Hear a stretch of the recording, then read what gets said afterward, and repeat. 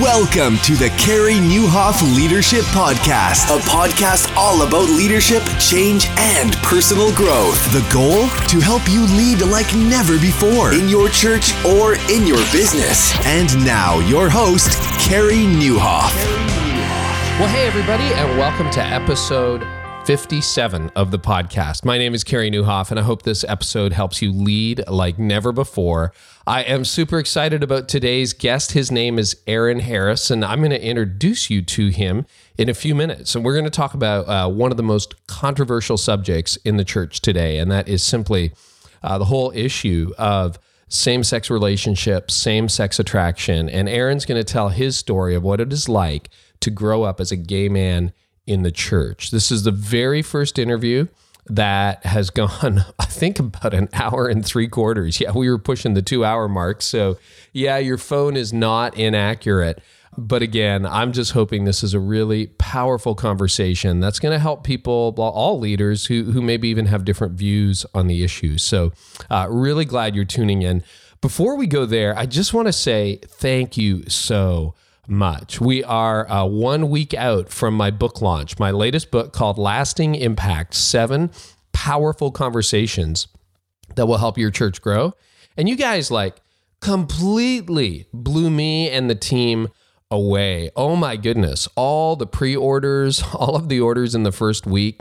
Amazon kept emailing us on a regular basis going, we need another 500 books. We need another 1,000 books. And man, you guys, wow. I just can't believe the response. I just wanted to say thank you so much. Thank you for your generosity. Thank you for ordering the book. It is so encouraging already, just a few days out from the launch of the book.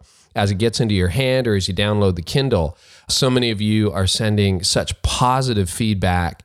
Thank you so much. And to all of you who subscribed early and got the pre-order bonuses or the first week bonuses, it was fun to ship those out as well. So the pre-order bonuses should almost all be out and in your inbox, and I hope you're enjoying the free audiobook and so on. And for those of you who ordered during launch week, which closed yesterday, the audiobook, if you don't have it yet, will be on its way very, very soon, and that was free. In the meantime, if you haven't picked up a copy of the book, we'd love for you to do that. You can get all the information at lastingimpactbook.com, or you can go directly to Amazon. And hey, if you've read the book or you're reading it and you could leave a review on Amazon or on Orange Books or on iBooks, that would be incredible because it's available on all of those platforms. And again, you can get everything at lastingimpactbook.com. So you guys, you hear this all the time, but you continue to just inspire me. So thank you so much for that. I really do hope that book helps you and your team navigate 7 of the critical conversations that we need to have. And if you want more on that, you can go back and listen to episode 56. I basically gave away quite a few of the key ideas in last week's episode as Jeff Henderson interviewed me, and that was a fun conversation. So either way, I hope it really helps you, and everything's at lastingimpactbook.com. Now, on to today's interview with Aaron Harris. Aaron is a lawyer. He also is fantastic at interior design. You should see some of the work that he's done. It's incredible. And I just so appreciated Aaron's story. We got introduced, as you'll hear, by a mutual friend, and he realized at a very, very young age that he was same-sex attracted. And we just had a conversation about what it's like to grow up as a gay man in the church. And I think for a lot of us, this is the conversation we want to have, but we don't know how to have it. And we're going to have different views on this. But I really, really hope that this is going to be a helpful interview. And I hope you listen right through to the end. This is a long podcast. We are over an hour and 3/4 on this one, but that's sort of on purpose. And the reason is often, the debate is so controlled by invective. And if you actually sit down with a person and have the conversation, I hope it's just going to be helpful for you and your team, and maybe even, help you understand the dialogue and certainly the emotions that people who are gay, lesbian, bisexual, or transgendered feel as they try to figure out what it's like to have a relationship with Jesus and be part of a church that has largely rejected them over the years. The conversation on the whole issue of same-sex marriage, same-sex relationships in the church has, unfortunately, in my view, been owned by people on the extremes of the issue. And you've seen that online, I'm sure, on social media. I wrote a blog post a few months ago, response by a Canadian church leader to U.S. church leaders on same-sex marriage. It went crazy. There's, I think, 1.2 million views on that, and the comments exploded. There are literally thousands of comments. By hands down, the most commented post I've ever written. And some of the comments were just so negative. It just broke my heart. And that made me want to have even more of an intelligent conversation around this issue. Because here's what I believe. I believe that 98% of you who are listening are rational, reasonable, loving people who maybe have different viewpoints on the issue of same-sex relationships, gay marriage, and so on. And they may be, a little bit different or a lot different, but you love Jesus and you want to find hope in this dialogue. And there's so much of that missing. That's why I'm so excited to have Aaron. And what we did is we had an almost 2-hour conversation. And I hope what you're going to hear in the midst of that conversation is just two people, and I'm not even sure we agree 100% on the issue, Aaron and I, just having a conversation in the same way that I think there are so many people who are gay or lesbian or bisexual or transgendered who would love just to have a conversation with other people about the issue. But because it's so polarized, because it's so divisive, that just makes it really, really hard. And if this podcast, if this episode in some way advances that, I will be so grateful. Like reasonable dialogue that honors Jesus in the church, because authentic Christ followers have different opinions on this issue. And that's okay. We have different opinions on a lot of issues. But if we can just sort of cut back through the hyperbole and through the invective and through the hate and just talk, I think the church will be built up. But more than that, I think more people will come to know Jesus. I think straight people will come to know Jesus. Gay people will come to know Jesus. I think more people will come to know Jesus. And wouldn't that be amazing? So the goal in all of this, and Aaron and I state that in the middle of the podcast, is not to change your opinion. It's not to change your mind. And if you do change your mind as a result of this podcast, please dig deeper, pray. But just to set a tone for a complicated issue that people are probably going to disagree on for a while, but somehow move the discussion, move the debate toward a more godly, loving, truthful, honest, and even rational conversation. I just think that would be great for the church. So, that's it. It's just a very different kind of episode. I hope you feel like, this dove into places that maybe the quick sound bites never do.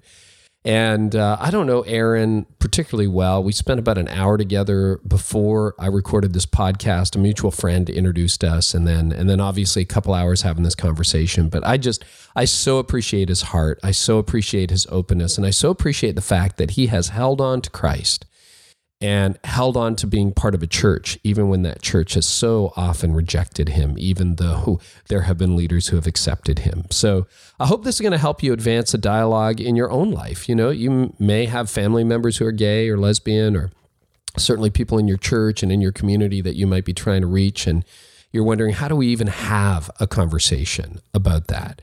And if this helps in any such way, I'm so grateful. Again, all the links that Aaron and I talk about will be in the show notes. It's carrynewhoff.com/episode 57. And I just want you to know too, Aaron and I prayed together before we recorded this interview, and I'm praying very, very much that it get heard in a way that builds up the church and honors Jesus Christ, who Aaron and I would agree is Lord, just as Scripture talks about. So here's my conversation with Aaron. Well, I'm really excited to have Aaron Harris on the podcast. Welcome, Aaron. Thank you. It's good to be here. Aaron is an artist creative by day and lawyer by training. You still practice law. I do not. I'm a lawyer as well by training. I don't know a whole lot of artistic lawyers. That's cool. There's a few of us out there, not many. There's a few. Well, Aaron, I'm so glad you're here because there have been few issues that are dividing the church or the dialogue in the church as much today from the world that Christ loves as the whole conversation around the church and the LGBT community. And Aaron, I'm so glad you're joining us because this is more than an issue. I think sometimes as church leaders, we go, oh, there's an issue we have to deal with. But this one's really, really personal. It's a very personal conversation for you as well. Tell us a little bit about your background and the whole, question about sexuality in the church today. Right. Well, just a disclaimer up front is that a lot of what we will talk about in this conversation will tie into my past, my family dynamic, the town and church I grew up in. So I would ask people not to make assumptions that because I may be focusing on certain negative aspects that I did not have a loving family or people in the church that were loving toward me, because I absolutely did. But certain negative components of my experience are the part that sort of move the story forward. So I always like to tell people, out of respect to my parents in particular, like they are great, amazing, loving people.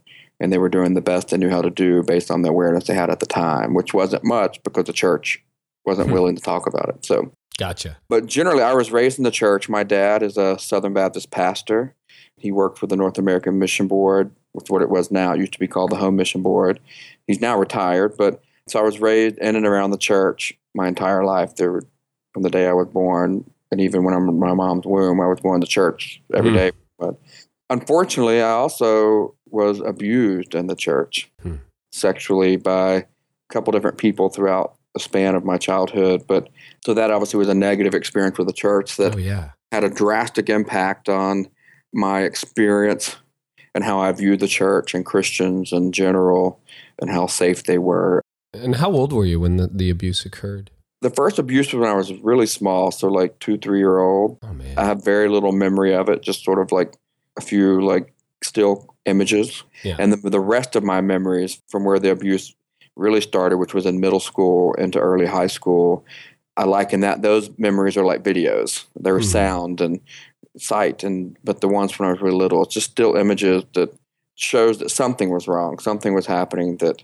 wasn't healthy. I don't know the extent of it, and we talked about it in counseling, and there's sort of a consensus that something inappropriate happened at a young age that might have even set me up to be more vulnerable to the abuse that was more complex and enduring, which started like probably 6th grade. So, oh my goodness. Yeah. At the time, I wasn't always even really sure I was being abused, which is a common thing. You're not aware of it. You think you're participating in something, and that's why you hide it, because you feel guilty, like you somehow wanted it or desired it, because there is this component of pleasure. Right. In physiology, you rub certain things together, there will be friction, there will be pleasure, and that's confusing for a child. And, there's a little bit of a hesitancy sometimes for people who are gay or deal with same-sex attraction to talk about if they've had abuse in their lives, because the assumption is that therefore that's why you're the way you are. In other words, well, now we know why this is the case, and so there's, now we can fix you. And I don't have a memory in my life where I hadn't already experienced some form of abuse. So I don't have the luxury of knowing if I had same-sex attraction prior to the abuse or not. Yeah. Some people do. Some people remember being attracted to someone of the same sex prior to abuse ever happening. Right. And I'm sure many were never abused, right? They were just attracted. Tons of them were. Majority. Right, never abused. But the same thing, a lot of straight people were abused. It doesn't make them gay either, so. Right. Or straight.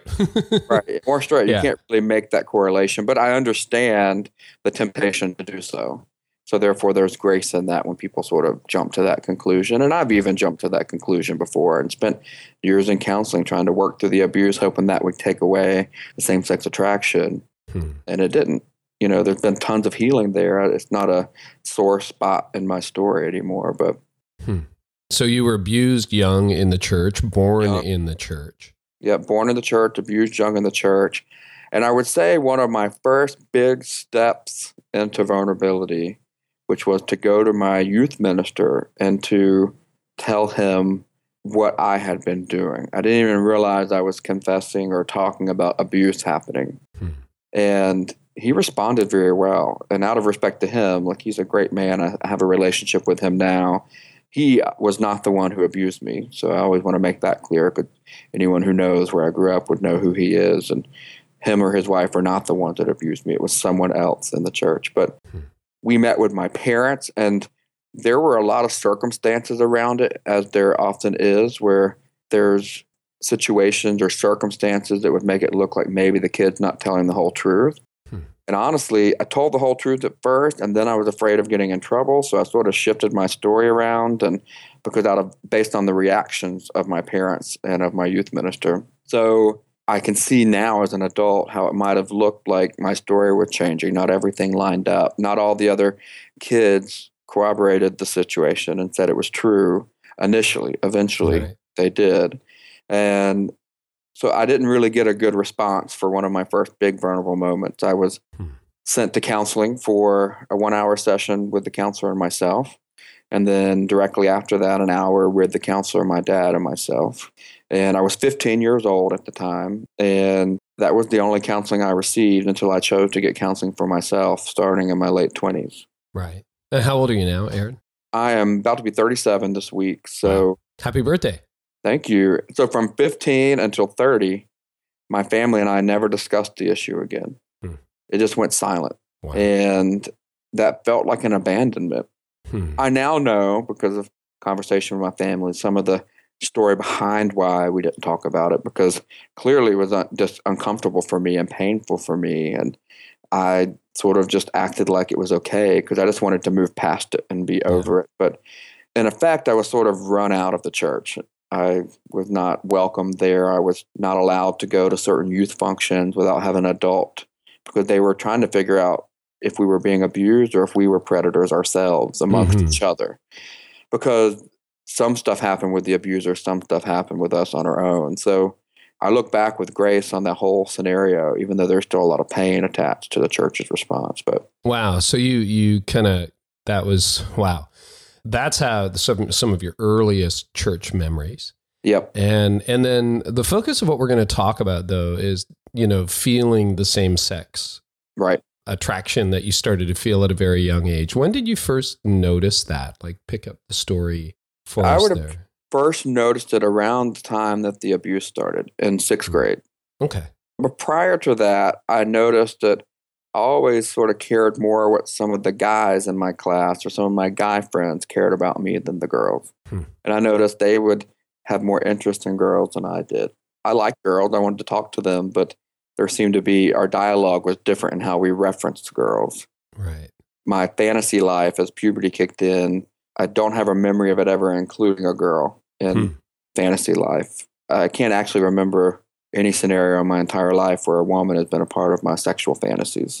And so that's telling, that's sort of. So from a very young age, you felt attracted to men. Right. And I think that's what made me a little more vulnerable to the abuse, because here was someone who was cool and interesting, who was also a male, showing me attention and affection, and other guys my age, a part of the same group. We were forced to do stuff together, that it was sort of bringing to fruition something that had already sort of been under the surface as far as an attraction or desire goes. So I do believe that made me more vulnerable to abuse. Sure. As opposed to the abuse causing this. So right. I do think the abuse caused a shift in the nature in which my sexuality presented itself, in the sense, the severity or nature of my sexual struggles going forward, like sexual addiction, that kind of stuff. But I don't think it caused the orientation of the attractions. Right. So you think your orientation from your earliest memories was toward men? I do believe that, as best as my human brain can comprehend that. And to tell you the truth, I really don't know. But that's my assumption based on my memories and counseling and reading and studying. So how did that express itself so picking up from, after 15, when all of this came out, that didn't change your orientation at all, how you've had a very interesting and complex relationship. I think in many ways, an admirable relationship with the church over the rest of your life. So tell us about that, because you're a Christian. Right. And you have been trying to engage in the church probably for most of your life since then. Well, most of your life, period. Well, there was a season. So after everything came out, I sort of obviously had some issues with the church and bitterness. And But basically, I took my struggle underground. I took it beneath the surface and struggled privately without wanting anyone to know. And so did people in the church know then that you were same-sex attracted, or they just knew about the activities at the time? Well, certain people in the youth group, certain leaders were made aware of it. And unfortunately, some of them told their kids. And so it sort of leaked out at school. But I was able to I was really well liked. I was a popular kid. So I was able to sort of navigate it and sort of get out ahead of it. And but the sad thing is that my secular non-church friends were so welcoming and loving that I was absorbed right into that group, because the church crowd and the Christians were not. And so unfortunately, I got into the party scene and drugs and alcohol. And I have to look back and say, it's not because those friends were bad. It's because I had something bad in me that I didn't want to feel. Right. So I was looking for anything to numb it. And, I have certain friends from that season who were not my church friends, but who I do honestly think that I wouldn't be alive today if they had not been looking out for me. Isn't that interesting? So you gravitated toward acceptance. You didn't feel acceptance in the church. You felt more accepted by friends who were in the party scene, and there you went. Exactly. And I had grown up with these people too. Right. I just had always tended to stick with the church crowd and sort of stay amongst the good people, as we were. Because every class has that, right? You got the partiers, you got the church kids, you got the athletes, you've got all of that. And the question, a lot of people in their teen years live a double life, right? Yep. Who I am on Sunday. I just lived a very severe double life. There was a double. I quit going to church, but I didn't go unless I was forced to, and then that sort of continued through high school. And then going to college, I'm on my own, and I didn't go to church. I sort of shied away from Christians. I didn't sort of had a general mistrust, but I would try to keep up the lingo and try to stay kosher in every crowd as best I could. And it was really a survival technique of I wanted community. I knew I needed it, but I didn't know what to do with it. And I was scared of it. Vulnerability had always been faced with rejection and abandonment. Right. Because when you were vulnerable for the first time, there was abandonment, shut down. Yeah. Wow. And it was a perceived abandonment, sure. Out of defense of, you'll hear my lawyer talk come out in a lot of this conversation. It was perceived abandonment. Well, because those words are important, and they are. That's how you felt in the moment. Right. And if you talk to the other people involved, they would say, no, we didn't reject you at all. We were trying to accept you. There was just this divide. How was the relationship with your parents in that era when you were sort of away from the church and in that double lifestyle? Were you able to still talk to them or not really? Yeah, yes, I still talk to them. I lived at home. I think I ran away once for a little bit to a friend's house, but there was definite distance and coldness and animosity from me to them. Mm-hmm. I would say that I probably felt more of that toward my dad because he was more of the authoritative disciplinarian. Right. My mom was more of the soft Southern mom that kept food on your plate and made sure you had brownies all day, Yeah. But I felt distant from her too. I just sort of hid. I didn't talk about anything. I didn't talk about depression and suicidal thoughts. And I definitely wasn't telling them what substances I was shoving up my nose and ingesting. I was hiding. You just said something really important. You started to feel depressed and you even had suicidal thoughts. This was during your late teen years, early 20s? Absolutely. Yes.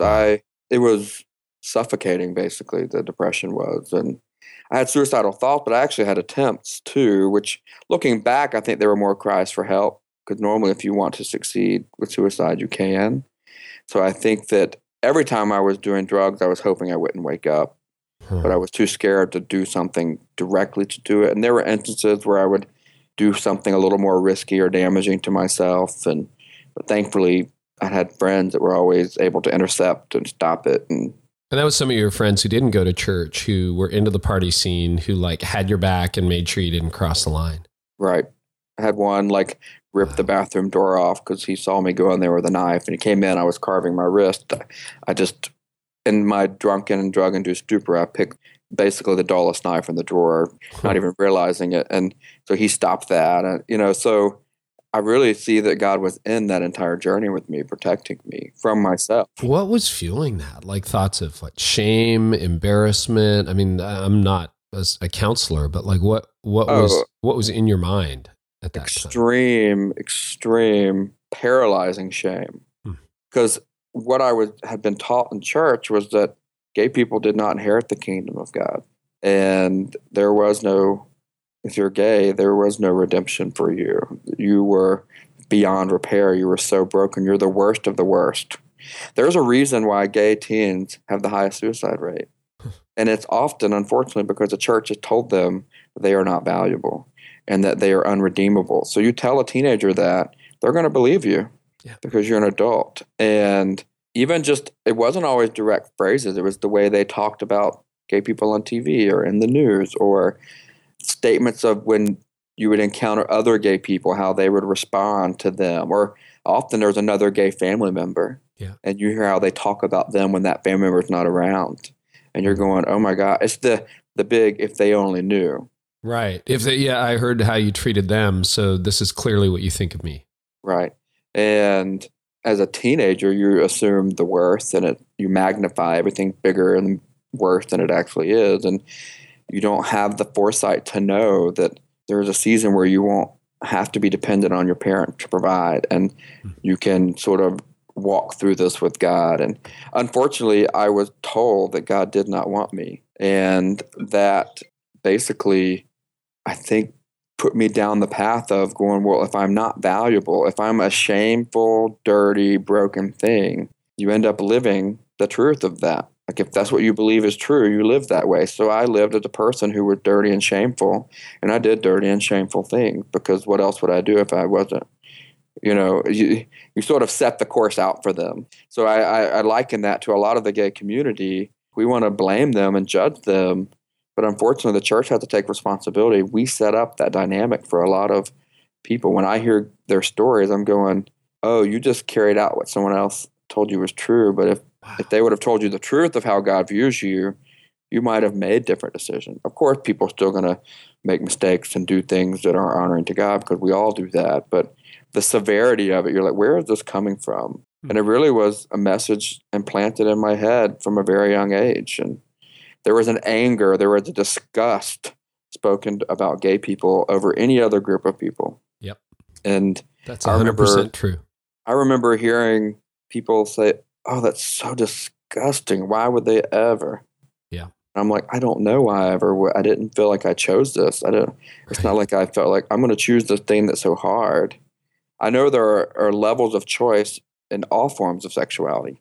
Even straight people choose, like, okay, well, I have attraction to women, but which women will I be attracted to? Which women will I pursue? Which kind of sexual encounters will I choose to go after? So there is always a level of choice, but I don't think I had a choice in the attraction. That makes sense. So, so you sort of feel stuck in this catch-22 of like, I didn't choose this, but you're telling me I chose it. So maybe I did choose it. So therefore I am this horrible person that would choose this horrible thing. And I'll just remind listeners right now and people who are listening, Aaron, what I said at the very beginning before we started this, that, our goal is not to have a long debate. Our goal is not even to change anybody's mind. The purpose is just to simply hear your story. And I can imagine there's some listeners going, well, what do you mean you didn't choose this? And you can already see the parts that have divided us. That's not actually the purpose of this podcast. I just think there are far, far, far too many people who have never actually sat down and just listened. And that's what we're doing today. So thank you for being so honest, and thank you for being so open. And my heart's already heavy.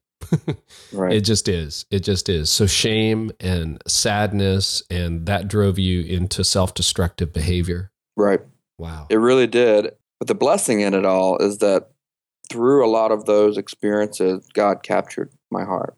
And there was a moment in college where it wasn't that I wanted to die. It's just that I didn't want to keep living like I was anymore.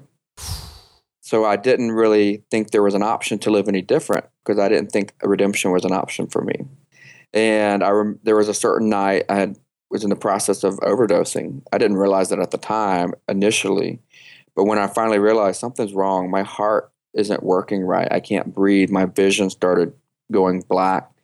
And I just remember calling out to God going, if you let me wake up from this, I'll tell my story to any person at any time, anywhere, if you ask me to. Wow. And that's my last memory until hours upon hours upon hours later waking up in a pool of my own bodily fluids and vomiting up blood, that I didn't really want God to ask me to tell my story because I was so ashamed of it. Yeah. And he gave me the time to get to a place where I was willing to trust him. He didn't wait till it was comfortable to do so. It's always uncomfortable to share, but in that moment, I actually never touched another drug after that day. Really? And I had met some awesome Christian guys in the dorms that when I first started college who were different. They were a different kind of Christian than what I'd ever encountered. They didn't make issue of what it seemed I was doing, or they didn't even really talk about my sexuality. They didn't even really talk about seeing me come into the dorms every night with no understanding of reality because I was so high or drunk. Right. They talked about this God who just loved and cared and wanted to walk through anything and everything with me no matter what, and that a God who had never left me. And those voices at the time didn't get the result they wanted, but not far after that, in that low moment, that's what I was hearing. Thank God I was hearing those voices instead of literally the thousands of other voices who had told me something very different. Wow. That I deserved death and that I was disgusting beyond repair, that somehow God allowed my brain to recall the voices that were true and spoke truth about his character and his grace and his love, that I was able to, it was a hard journey to stay off drugs, but I will be, in October of this year, I will be 17 years clean. That's amazing. Yeah. Wow. But if you would have looked at my life, even a year after that, Right. I didn't look much better. I didn't act much better. Yeah, it wasn't drugs, but there was still the self-harm went in other directions, or It went the other self-loathing. directions. Yeah. But the redemption process had started.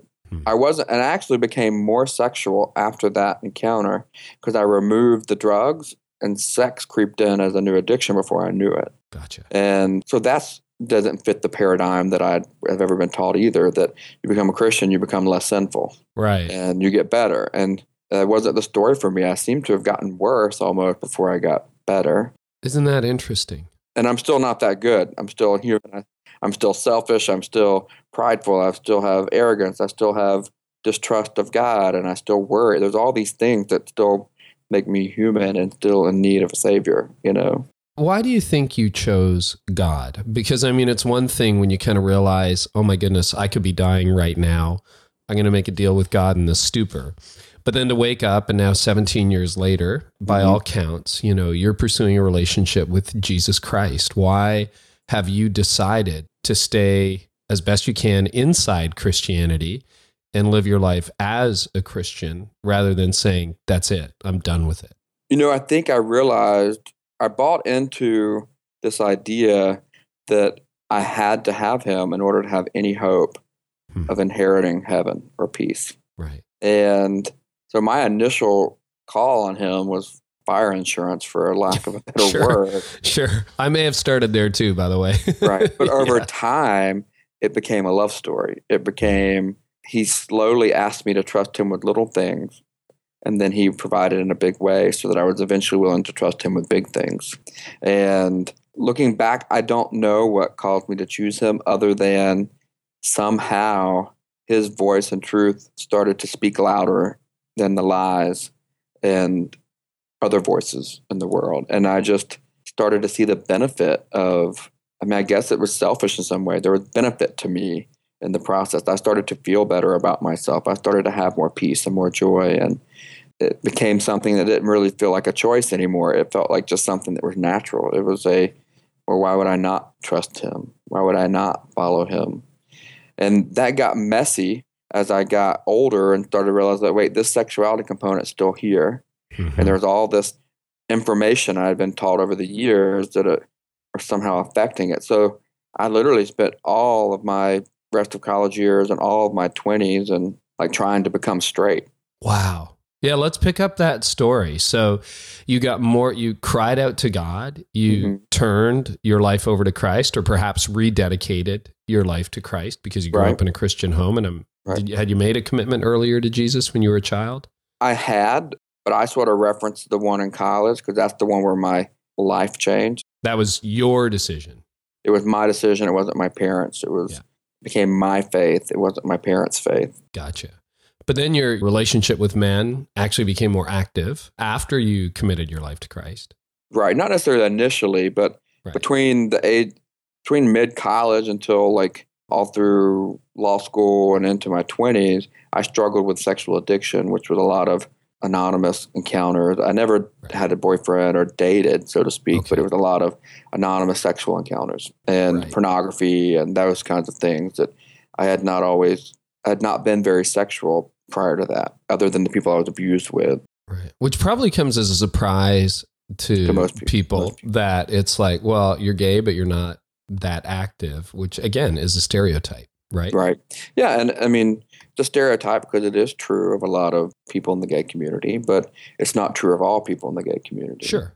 And people who are gay are also, entering or starting or continuing their faith journey, their sexual lives tend to look a little different too than the community as a whole. Right. Same thing with our straight Christians. Like our straight Christians, their sexual lives should look very different than that of the world's too, Right. But we know there's certain people's don't, and it's a struggle for them, and it's part of a process of continuing to grow and invite God into those areas. So through most of your 20s, let's talk about your 20s. Yeah, I actually was in sort of the ex-gay movement. I was part of a support group and counseling that was all about trying to not be gay, or at least to choose to be celibate or to enter a mixed orientation marriage. Okay, what does that mean, mixed orientation marriage? It would be a gay person married, so me as a man who identifies as same-sex attracted or gay, to marry a straight woman and try to make that work. Right, but you're being monogamous within the context of that marriage. Monogamous within that, yep. Yeah. So gotcha. I sort of, based on my age, was in a season of that ex-gay movement toward the end of like the Exodus era, that where they had started to say like, hey, we're not going to be able to get rid of your attractions. We just want to bring them under God and submit them to God. So you're more likely to always have some level of attraction to the same sex. It might lessen, it might not. Everyone had different stories. So I didn't have the full blast of like the earlier years where everyone's like, no, you can get rid of your same-sex attractions completely. That sort of notion had seemed to pass on by the time I was entering that world. So I think that allowed me not to have some of the angst that a lot of older gay Christians might have that were in that first part of the era that basically shamed them for still having any level of attraction, even if they were able to stay celibate or marry someone of the opposite sex. Right. The fact that you're even leaning that way means, you're done. Yeah.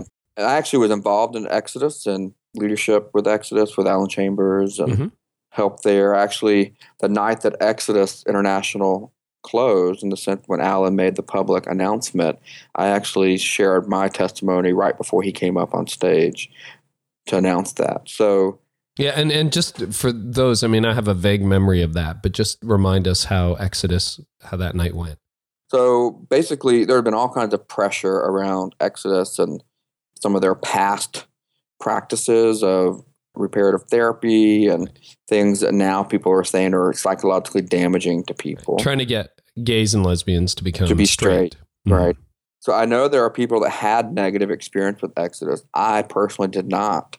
It was a very loving environment because I was in an era where there was an admittance to the fact that attractions may always still remain, even if you choose not to act on them. Right on. And so, but basically that pressure, there was a special that Oprah Winfrey and Lisa Ling were doing for a show called Our America, which was interviewing Alan and his wife and a couple others in a room full of people who had had very negative, very harmful experiences in the Exodus world. And that was going to air the next night after the opening night of the Exodus conference. So it was sort of like hey, we need to announce this before they do. But they wanted to but I think it had been, whether it's right or wrong, people have different opinions on whether Exodus should have closed, but it did. And a lot of the reasons that were expressed as to why it were, I thought had at least some level of merit, that it wasn't like just totally crazy for Alan Chambers and their board to make that decision. And the announcement was what? What was Alan's announcement? That Exodus would be closing its doors because it was meant to be a parachurch organization and to equip churches to love on and minister to gay people in their communities. However, what had happened over the years is churches, out of fear or just flat out not wanting to, they were not picking up the mantle and doing that in their communities. If anyone had that issue, they would send them to Exodus. Gotcha. So Exodus became sort of its own separate church. It was not, churches weren't really doing the training or doing the work themselves. They were just dependent on Exodus to do it. Okay. So in a way, I think, I'm not going to speak directly for Alan, but in a way it was like, hey, I'm going to hand this back to you because you should have been doing this yourself anyways. No, that's helpful. Yeah. And so you spent your 20s really trying to say, okay, I'm going to be straight. I'm going to be celibate. Right. And I was, in the sense of I didn't date, but I was not sexually pure during those times. I would fall off the horse every so often and have a random hookup or look at pornography. And I was in accountability and talking about this, but it wasn't until my later 20s that I got really honest with a lot of my straight Christian guy friends and say, hey, here's the whole background story that's sort of fueling what you're hearing me say. Like, I told them about the abuse. I told them about the level in which I was struggling sexually. I would just tell them it was like pornography. I never would tell them I was meeting up with a stranger and acting out sexually. And through that vulnerability, they respond with love. So it was one of the first instances where I expressed vulnerability and received Christ-like love back, to where it actually caused me to want to grow and to want to get out of the negative, sinful expressions of my sexuality, which was, and I don't think anyone would argue that it's unhealthy to have anonymous sexual encounters, and that pornography is not very healthy. But what you're saying is really significant, because you're saying that actually the grace and acceptance you experienced, actually, if I'm hearing you right, lodged a desire to change inside you. Right. And not necessarily to change my sexuality, because I don't know if that was possible. Sure. And it still hasn't changed, but it was to change how I chose to express that in a way I chose to go, I want to honor God with this. Right. It drew you closer, and it made you want to bring your life into what obedience was. Into a further, deeper alignment with God. Yeah, that's great. And, I started working, I was honest with my story with some of the church leaders at a church that I attend here in Atlanta, and was able to start sharing with some of the staff and some of the, doing training with small group leaders around this topic and around the issue. And all still from the perspective is that celibacy or mixed orientation marriage is the option for a gay Christian. Okay. And I truly believe that. I'm not even saying that I don't believe that now. I try to not express what my actual belief is now, because unfortunately people are looking for a label, and then they will discount the conversation or the questions. And I think no matter what I believe, these questions or this conversation still deserves a place to be heard. And the questions, I think each person owes it to themselves to answer a lot of these questions, especially if they're leading a church. Okay, well, what do we do with this? And it's a polarized discussion inside the LGBT community and outside the LGBT community. Yeah. So I can understand that coming out with a certain, quote, position can, it can land you labels and disqualification in many circles.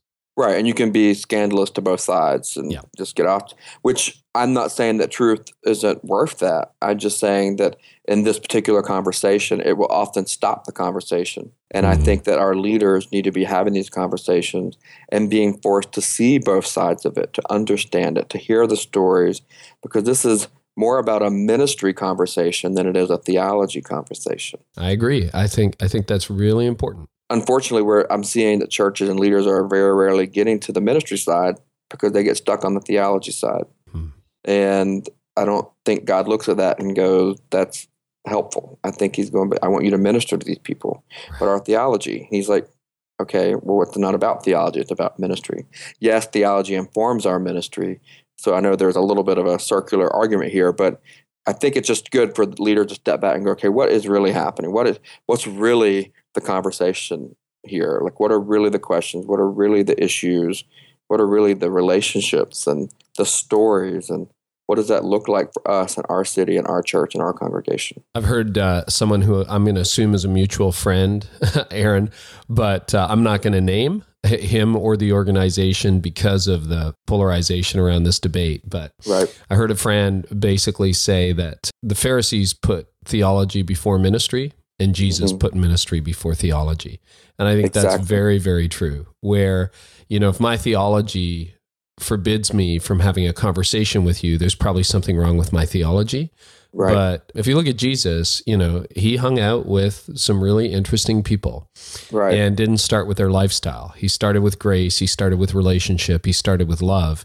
And in the process, often they would change radically from who they were when they met him. And, right. And he has a refining process on us in that kind of a relationship. So you got involved with a church, and it wasn't necessarily I don't know what you'd say, an affirming church. It wasn't a church that said, oh no, you know what? There's absolutely no problem with same-sex lifestyles. So it was a church where maybe there was some theological tension or disagreement that with what many would consider to be, an accepting, affirming, no questions asked approach on gay relationships.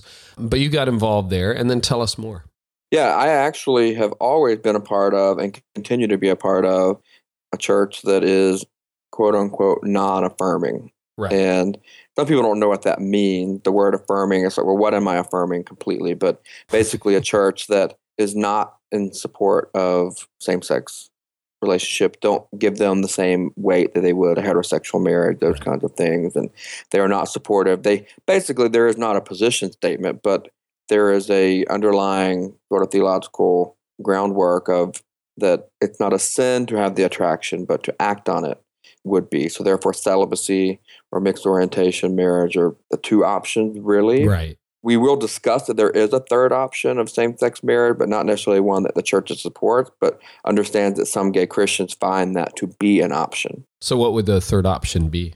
That a same-sex monogamous, lifelong committed relationship. Gotcha. Okay. That's not necessarily one to saying they're in theological alignment with, but they're realizing that a lot of Christians who are gay do believe that's an option. Mm-hmm. So it's like we have to at least discuss it if it's out there, Right. So, and this is the area where like I'm obviously not a theologian, but I've had a lot of experience around this. I've studied a lot. I'm thankfully able to be friends with a lot of the big minds around this in our society right now, and people who've written the books on different sides of it. And so I have a unique perspective on it, and I feel that because I have worked in ministry in the sense of served in leadership and served in ministry roles and seen how the church has responded well, how the church has not responded so well, and church globally, not necessarily my particular church, it's given me a unique perspective to at least ask questions of the general crowd of like, hey, I'm sitting here, I'm seeing this. What do you see, or what do you say about this? And I always like to start the conversation with like,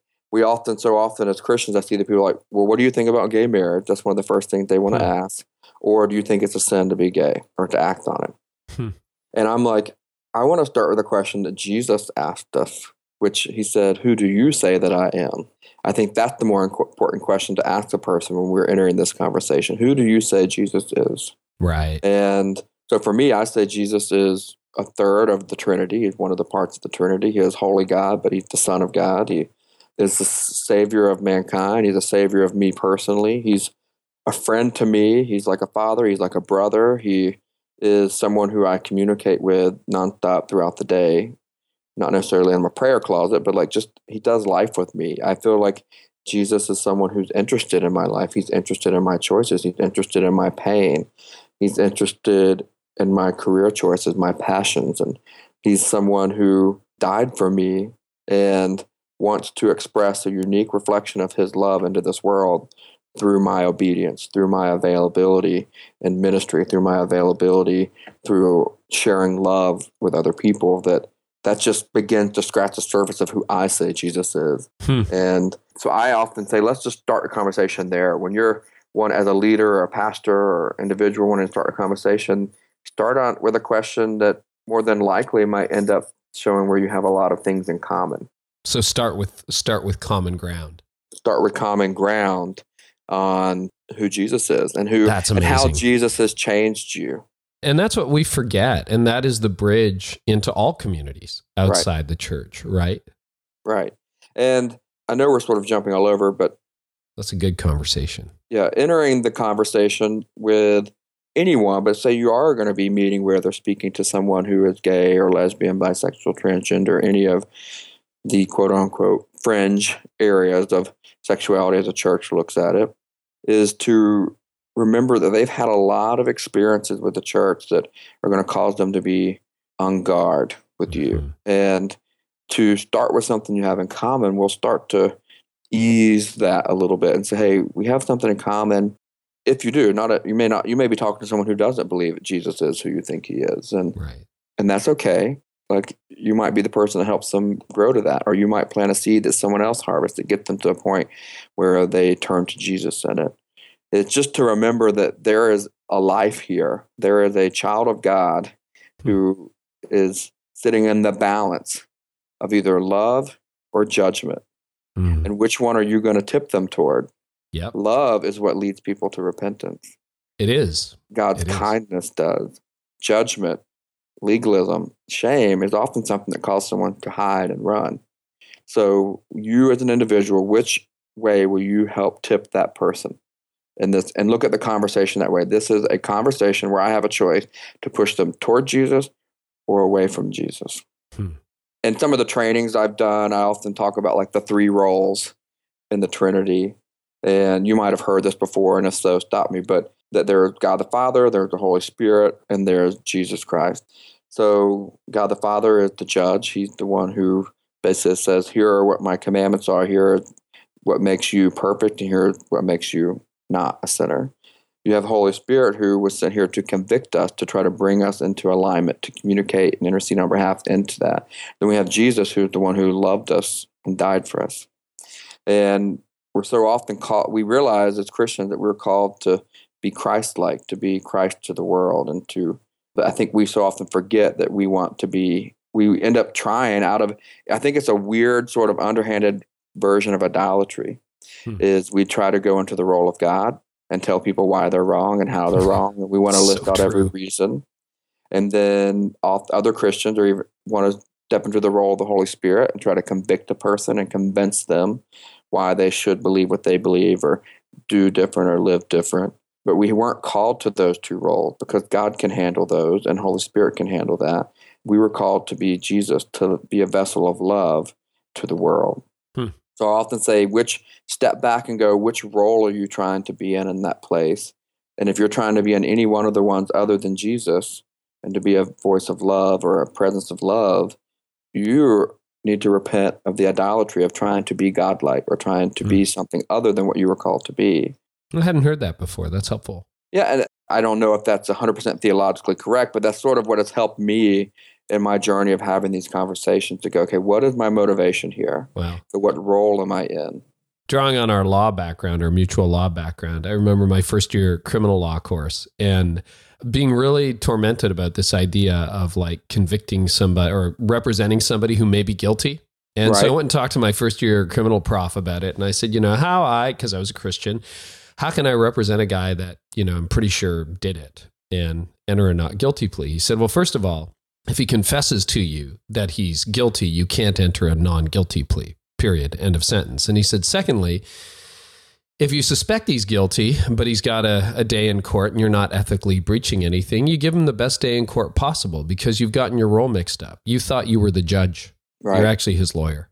Right. It's the judge's job to figure that out. And I've remembered that. Like, I'm actually not your judge. I'm not anybody's judge. And that is God's role. And my role is to love you. My role is to encourage you. My role is to help you. And if the Holy Spirit uses me to help you see something that otherwise you might not have seen, or help, through you, I see something that I haven't seen, to God be the glory. But it's actually God who judges. Right. And that was very helpful to me. Hey, just so we don't lose it, but you again, happy birthday, 37 later this week. But in your 30s, how has that changed? So you spent your 20s trying to be, not acting on your orientation and, celibate or at least steering toward a mixed orientation marriage. Right. What about your 30s? What's happened with that? Well, I know when we've talked before, I told you about this, but about 4 years ago, so that would have been like 32-ish, I prayed a prayer. I said, Lord, I want you to shatter any paradigm that I hold that does not line up with your truth. Mm-hmm. And that was, I didn't realize how scary that prayer was then, But the next 4 years, he's sort of done an upheaval of my life in the sense of challenging me on the areas where I had bought into a belief that wasn't necessarily full in alignment with scriptures, but it was something I had been taught in church, and I think we all have a lot of these things that we believe or stand by, but they're more like a rule that a church has come up with or a statement more than an actual scriptural principle. Now, a lot of them are scriptural principles that do line up, and I just started going through and studying, well, why do I believe this thing or this thing? And the reason that is because I had been taught a lot of things about gay people by the church. I had been taught that you could not be actively gay and a Christian. Right. And by actively gay, I mean someone who thinks it's okay or actively pursuing relationship or sexual encounters and be Christian. I had been taught that you could not be choosing active sin and therefore a Christian. Right. A Christian wouldn't do that. I had been taught that there was no way possible for something outside of the design of what God, or at least what the church has taught about the design for marriage. There was no way for any other relationship to honor God. So it was the only way to honor God in a marriage was between a man and a woman. I'm not saying I disagree with that now, but I started going, well, okay, why do I believe that? Right. Like, where in Scripture does it say that? Why is that something that as a church we have as a foundational truth? Like, where does that come from? Where is it built on? I started just wanting to research it for myself. And what I realized is I had a wall of certainty around me that made me feel real safe because I felt in control, because I knew, well, if you do A plus B, then God gives you C. And if this is true, then therefore this is true, which means if I do this, I get this work. There was this sense of safety. And I started to realize, I started being convicted. Really, I really feel like God was convicting me on whether I was actually worshiping him and following him, or if I was worshiping and following my understanding of him. Because that was something I could control. And I started to realize that I had a lot of un-Christ-like perspectives toward other people that were less than loving. Some of them were hateful. Some of them were not seeking to understand. Some of these thoughts and beliefs were hurtful. And I was trying to figure out, where are these coming from? And I realized I had a lot of those beliefs about myself. And I was going, why? Where is this coming from? What is God trying to speak to me? And I am still not dating. I'm not in a relationship. I don't have a boyfriend, any of that. I'm still, pursuing purity, and, I'm not perfect by any means. Obviously, there's always temptation, but I guess you could say I'm celibate right now in the sense of I'm not pursuing a relationship or in a relationship. But what I started to see was in a lot of these conversations I was having with our gay attendees at our church and other gay people I was meeting, I was in a small group a small group for gay men that our church had started, and there was a straight leader leading it. And I was in that group and sort of watching these men and learning from them. And I started to see these men, their trees were overflowing with fruit, good fruit. I started to see Jesus oozing spiritually. Spiritually.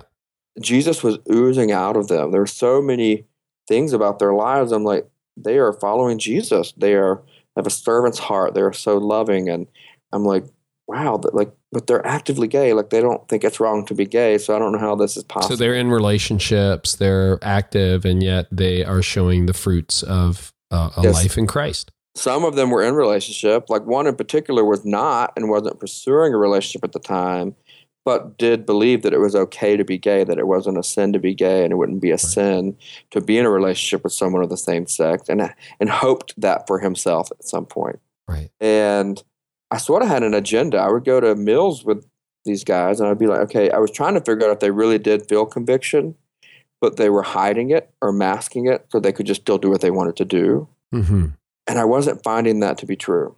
And not just these guys, but lots of people I was meeting in the Exodus world. And I had gone to some other like gay Christian network conferences. I started meeting people and going like, okay, wait, like they don't seem to be feeling this conviction. They seem to be feeling a sense of peace on a side of the perspective that is different than what I was holding, I believe. And that sort of caused me to be like, okay, well, that doesn't really fit the paradigm. So what does that mean? Like, why are they able to see something different? Like, what do they believe? So I started reading more books and researching more, going, okay, well, what is the quote unquote pro-gay theology perspective? Yeah, let's talk about that a little bit, because again, the goal of this conversation is not to change people's minds. I don't think you can do that in an hour, but I think there is a lot of misinformation. And obviously, this is one opinion, so people will have different opinions. But if you could give just the thumbnail of like what some of those men were thinking, is in, I believe the Bible, I believe that Jesus is Lord, I believe that Jesus is my Lord, but I believe I can pursue a same-sex lifestyle relationship. What is the theology behind that? What's the theology behind celibacy? And just walk through a couple of those arguments. And again, we're not going to be able to do justice to them, but just the overview to help people who maybe are like, I'm not sure where they would find that in Scripture. See that. Well, yeah. And first thing, there are some good books that a lot of your listeners may want to read, and maybe we can list those. We'll link to them in the show notes for sure. And those will give you a more in-depth sort of overview, or even get into the details of some of the pro-gay theology versus the traditional theology around sexuality and marriage. So, and none of these statements I'm about to say are indicative necessarily of what I believe. Right. I think they're worth realizing and talking about and going, well, is there merit to that argument? Sure. And it sort of takes the black and white I sort of look at it from a legal perspective and go, hey, okay, they're presenting some evidence that may possibly present a reasonable doubt on whether one interpretation of the Scripture or another is 100% correct. Fair enough. There are 6 or 7 verses in Scripture that we call the clobber verses, in the sense of that's how gay Christians and people in this community talk about them, because they have literally been used to literally clobber them upside the head. Clobber gays and lesbians, upside their head. And just to list those out quick: Genesis 1:27, the story of Sodom in Genesis 19, Leviticus 18:22, Deuteronomy 23:17 and 18, Romans 1 as a whole, but specifically verses 26 and 27, 1 Corinthians 6:9 through 12, and then Timothy 1:10. Okay. Timothy 1:10 sort of ties in a cross-reference to 1 Corinthians 6:9 and 12. But so go read those verses. A lot of people have never actually read those verses for themselves. I hadn't, and I deal with all these issues. I had just believed what someone else told me they said and what they meant. And I was like, okay, if I'm going to choose to believe this, let me go research it. And I think God wants us to be wise and to seek wisdom on these topics, and not just to assume that what some other human tells us is true, but to take spiritual leadership and guidance and then go for ourselves to the Scriptures and read them and let the Holy Spirit communicate to us through our reading of the Scriptures as well. Mm-hmm. So like a few of the pro-gay theology points that someone from a perspective who is either going to say that it's not wrong to be gay or that it's okay to have same-sex relationship would be, like one in particular is that they would say that the word homosexual didn't even exist until the late 1800s. And its entry point into Scripture didn't happen until the early to mid 1900s. So they're going, okay, we can't just assume that as what we understand the word homosexual to mean is what the biblical writer thought it to mean, because they didn't even have a word for it. Okay, I wasn't aware of that. I want to reach for my Greek thesaurus, which is right over there, which I'm sure a lot of people will do. So is one of the terms porneia? Porneia would be porn, but no, there's 2 words that are often used in this conversation or debate. Yeah. It's malakoi, and then arsenokoitai. I'm probably butchering those because I did not go to seminary, but I won the prize in Greek, but that was a long, long time ago.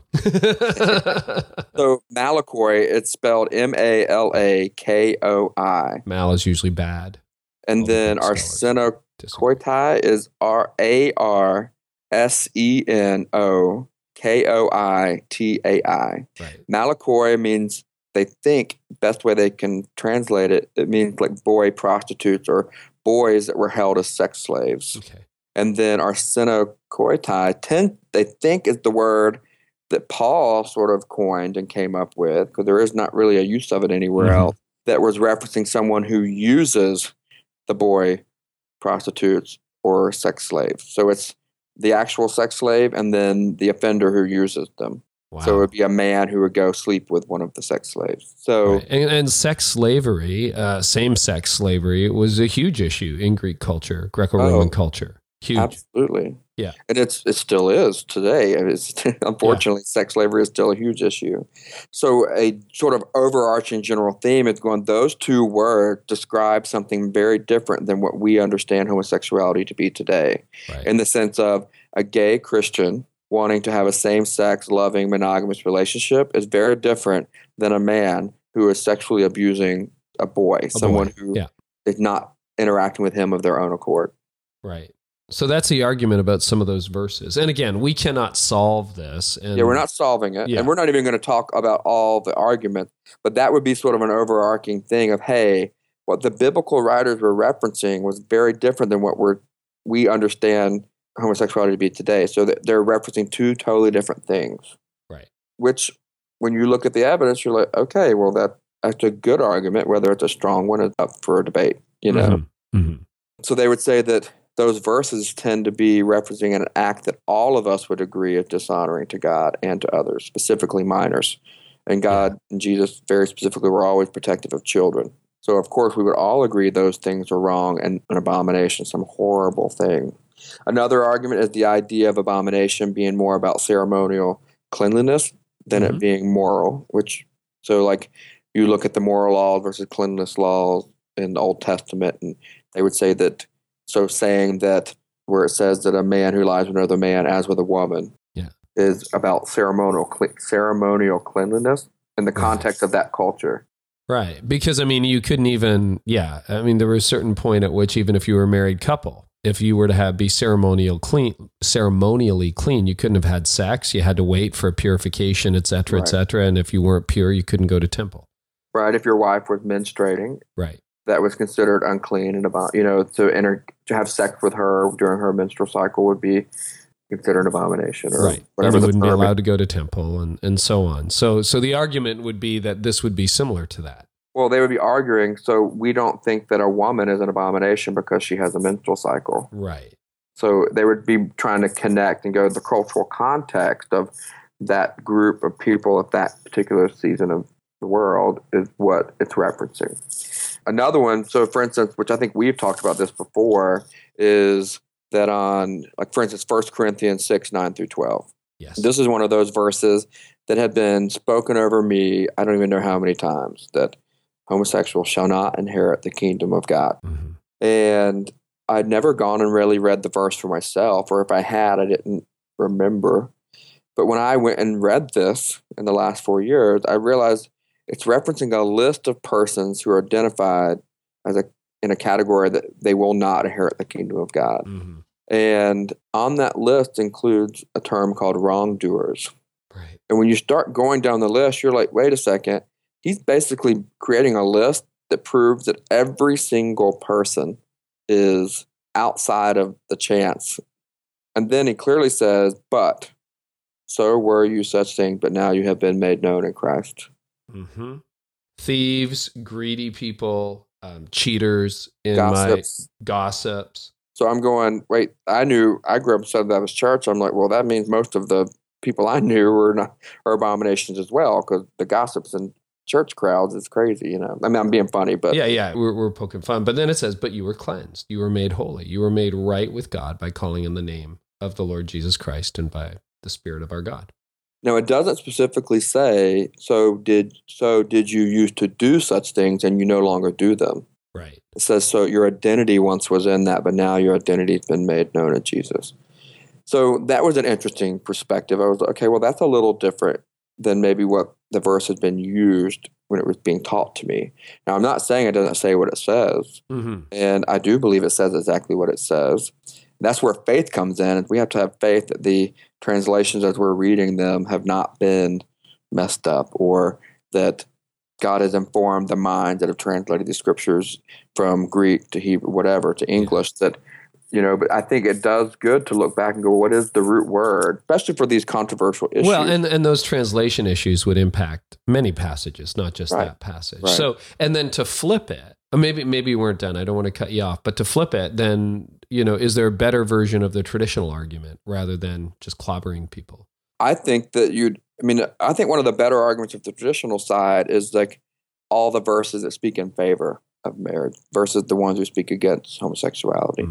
And looking at the thrust of Scripture about family units and companionship and intimacy, which is also an argument the pro-gay side would make, is that same-sex committed monogamous relationships fit within the context of this overarching theme that God wants people to live in community and together and to sacrifice for one another, to commit, so you sort of have to just step back and say, all right, there are obviously things we clearly disagree on, but is this, so if you're a traditional conservative person who's looking at maybe a gay person in your church who's saying, hey, I read these scriptures different.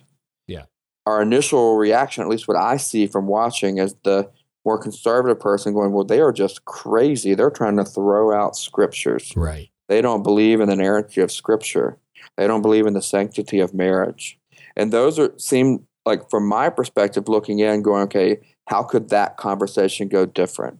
Yeah. For me, saying it's about sanctity of marriage and inerrancy of Scripture seem like trump cards that are to shut a conversation down, right, as opposed to questions that might open up a conversation. So, like, for instance, the question would be like, so help me understand how you read that Scripture to be different. What research have you done? I want to go read the book too and read it for myself and sort of just learn about the other perspective. First of all, you're going to enter a relationship with that gay person who's going to be like, wow, you actually care enough to take the time to discuss this with me and not summarily dismiss me. But I would look at it from a legal perspective and go, is this person making a crazy claim? Or is there enough evidence that their interpretation of the Scripture isn't like totally off base? Is there any bit of evidence that would say that maybe they could have that reading and it not be completely out of line? Right. Because that, you respond to that person different than you would the person who's just like making a crazy off the wall statement. That makes sense at all? It does. It makes a lot of sense. And I appreciate what you said too. And the one little editorial comment I would add is, please, nobody change your position based on this 10-minute theological conversation that Aaron and I have had. Like, don't run off and absolutely go, not. well, you know what? Now I know that actually referred to boy prostitutes in Greek culture, so it doesn't apply to us. No, actually do the homework. Go buy a book. Go study it. Buy several books. Go study it. And we will link to them in the show notes. So please, please, please don't do pop theology where well, I heard this guy say once, and so as a result, I've changed my whole view, or, well, this just proves that what I've always thought is right. Actually do your homework and give it some thought and actually pray and maybe have a dialogue with somebody who disagrees with you. I think that could be really helpful. And here, an additional note to that is, for me in particular, I have not expressed if and how my views might have changed. Right. What has changed, that I'll freely say, is I feel like my eyes are more open to the value that each individual has and the value of each person's redemptive story, to where I don't just, not that I don't, I am moving toward trying not to summarily dismiss someone because I disagree with them. Right. I'm sort of realizing that I actually hope that we don't come to a consensus on the issue, because I don't know if that's healthy. I think it's good to have debate. I think it's good to have differing perspectives. I think that sharpens us all. I think that moves us all toward community if we will allow it to be a conversation versus an argument. And for instance, I have family members that believe differently than me, and I have family members who I believe very different than them. I'm way more conservative than them. They are friends or whatever way. But I love that I have sort of that myriad of opinions or beliefs, because I think it forces us all to sort of go back to Scripture and go back to God and say, God, what are you saying to me? What do you want to say through this verse? Yeah.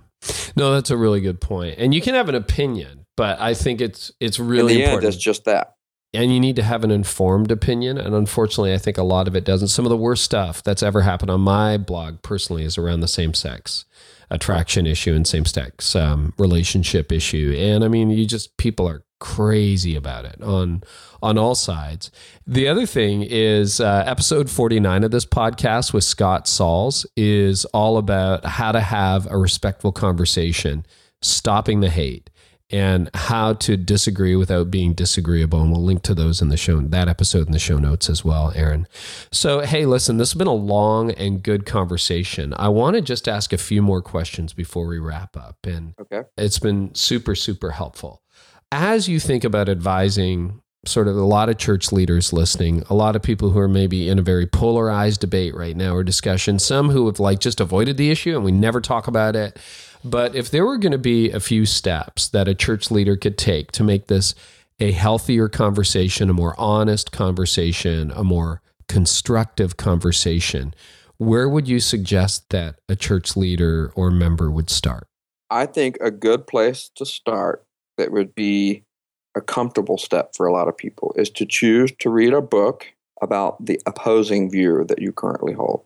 And to not be scared of information in that book that might say something counter to what you believe, just out of a step to try to understand a different perspective. Okay. And I would also encourage you to pray that you have the wisdom to see the truth in the book and to also see through the things that aren't true, so that if there is a lie in that book, that your heart and your mind is able to defend against that, and you can just see the actual value of the book and not feel like you have to make a decision on this, because you'll read things in there that'll sound very convincing on both sides of the argument. Right. So don't look at the book as like, I'm going to change my perspective. I'm going to understand someone else's, and to try to just see like, how do they get to that point? Why do they say that? That's a good challenge. Hey, this has come up a few times. Maybe you and I can put a little short bibliography together on reliable books that are on opposite sides or different sides of the issue. Yeah, absolutely. I can send you a great list of, and I'm a big believer of you should read both sides. You should not just pick one side.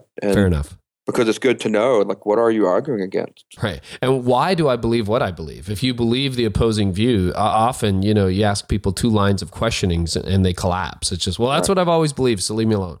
Right. Yeah. Not the helpful. Second challenge I would say is, most people know a gay person, but I would say go try to love a gay person. And what I mean by that is get to truly know them and go into the relationship and check your motivation, and make your motivation as, I want to understand them better and I want to show them love. Right. Don't go there feeling like you have to tell them how they're wrong, how they should be right, all these things, because God and the Holy Spirit can handle that. He does not need you to convict them. He does not need you to judge them. He needs you to love them and go there going, I am simply here. I'm trying to understand. I have questions. I want to know your story. Would it be okay if we shared and talked and I could freely ask questions about your experiences and how the church experience has been for you? I promise you will leave that situation changed, not necessarily from a theological perspective, but from a heart level, to see a person who needs love, experience love, and see that light come on in their life of, wow, a Christian is showing me Christ-like love, go figure. To see that is such a blessing. And it will remind you that, wait a second, these are people. They're not issues. These are stories. These are individuals. That will always help your ministry. It always will help your ministry to see people as a person with a story, with heartache, with pain. And as my pastor often talks about here, we have to realize so often as a church, we do not have a theology around unanswered prayers. So seek to find the unanswered prayers that person is experiencing. Because I can tell you, I've yet to ever meet a gay person, Christian or non-Christian, that had not spent at least some significant amount of time in their story begging and pleading, or at least hoping that they were not gay or bisexual or transgender. So I know for all the gay Christians I know, or gay people who at least used to identify as Christian, a big part of their childhood and adolescence and even into college and even to adult years has been begging and pleading for God to change them, to bring them into alignment with whatever his ideal was supposed to be for them. I know my story is that I've spent my entire life, and probably even still to this day, still ask him to change it, in the sense of like, change me more into who you want me to be. Now I just don't know if my sexuality will ever change. I know that he could change it, but for some reason over the last 26, 21 years, is that right? 15 plus? Yeah. So 21, almost 22 years, he has not taken it away. He has changed it in the sense of the way in which I my desires present themselves. Like Right. I don't sexualize everybody anymore. Now I've met people that I'm like, wait, if it was possible to honor God in a relationship, that's the kind of person I would want to Sure. be in a relationship. You know, does that make sense? Well, and again, I mean, you tell me whether you think this is a reasonable position, but I don't think, as a straight man myself, I don't think any of our orientations are perfect or without flaw. So I land on I'm a heterosexual guy, but my desires don't always perfectly run toward monogamy. And it's a discipline for me to stay married, to stay not married, but to stay faithful in my marriage. And my attractions sometimes run as a guy outside of my marriage. And that's something I have to bring into obedience to Christ and within the faithfulness of the covenant of the relationship I have with my wife. And so I don't think you can sit here as as a straight person and say, well, my desires are 100% in line with God's will. No, they're not. You're a sinner. And your mind goes into places where it ought not to go. And, it's complex on the heterosexual side. And it's definitely complex, I'm sure, probably far more complex where you're sitting where you sit. Well, yeah, and I even say, like, when people reference, for instance, Romans 1 in reference to homosexuality, I'm going, go read that chapter again. It says a lot about heterosexuals and the dishonoring expression of heterosexuality. Well, and read into Romans 2, because people stop. And I mean, if you actually read the first part of Romans 2, you shut up pretty quickly as a straight person. You really do. Well, and the other thing I think, which we haven't talked about, which is one of the things that I think that I've seen, is that there's a lot of hypocrisy in this conversation. And I have felt convicted in my own personal life to repent for it. I do believe that we as a church should be confessing before the Lord and repenting for our hypocrisy. And what I mean by that is a hierarchy of sin. We have labeled certain sin as worse than others. Yes. We allow certain things in the church that we don't allow another, even though they're of the same status in scriptures. So I think that when you're going to go talk to a gay person, be able to defend why your church might allow divorced people to serve, but you won't allow a gay person to serve. And I'm not saying that I don't think divorced people should be able to serve, but like, they're studying the scriptures around divorce and going, well, why are you not holding those up at the same level of importance? There might be greater clarity or equal clarity, depending on your position on the whole issue of divorce, than there is on, gay relationships in Scripture.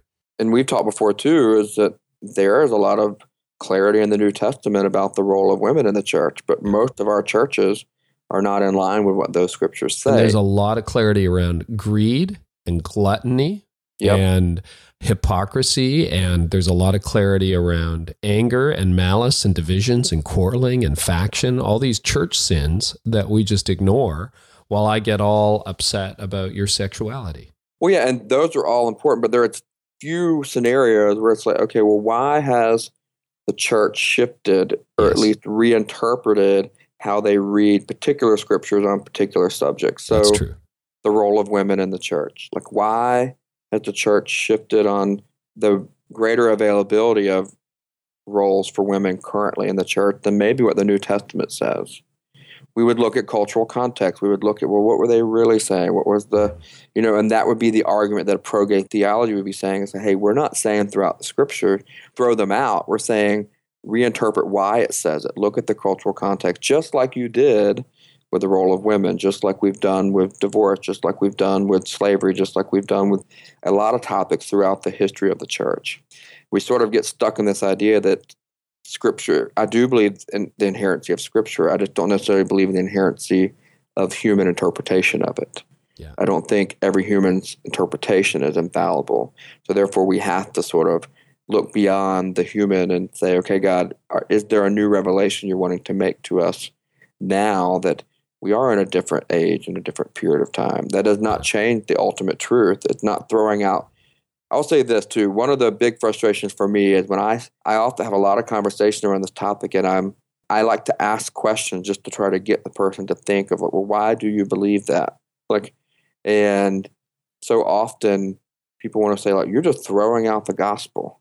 And that's a manipulative, abusive phrase, I think, because to say I'm throwing out Jesus because I'm questioning a particular interpretation of a verse would say that all of us have done that. Because we all look at scriptures and go, well, that doesn't really apply today. We can cut our hair, or we can wear blended fabric because we don't have to go to temple, which I think have to go to temple. And, okay, divorce is bad, but they can remarry because of these circumstances. Or yes, technically to remarry in that scenario is adulterous, but it just seems unfair, and we see God being honored in their relationship.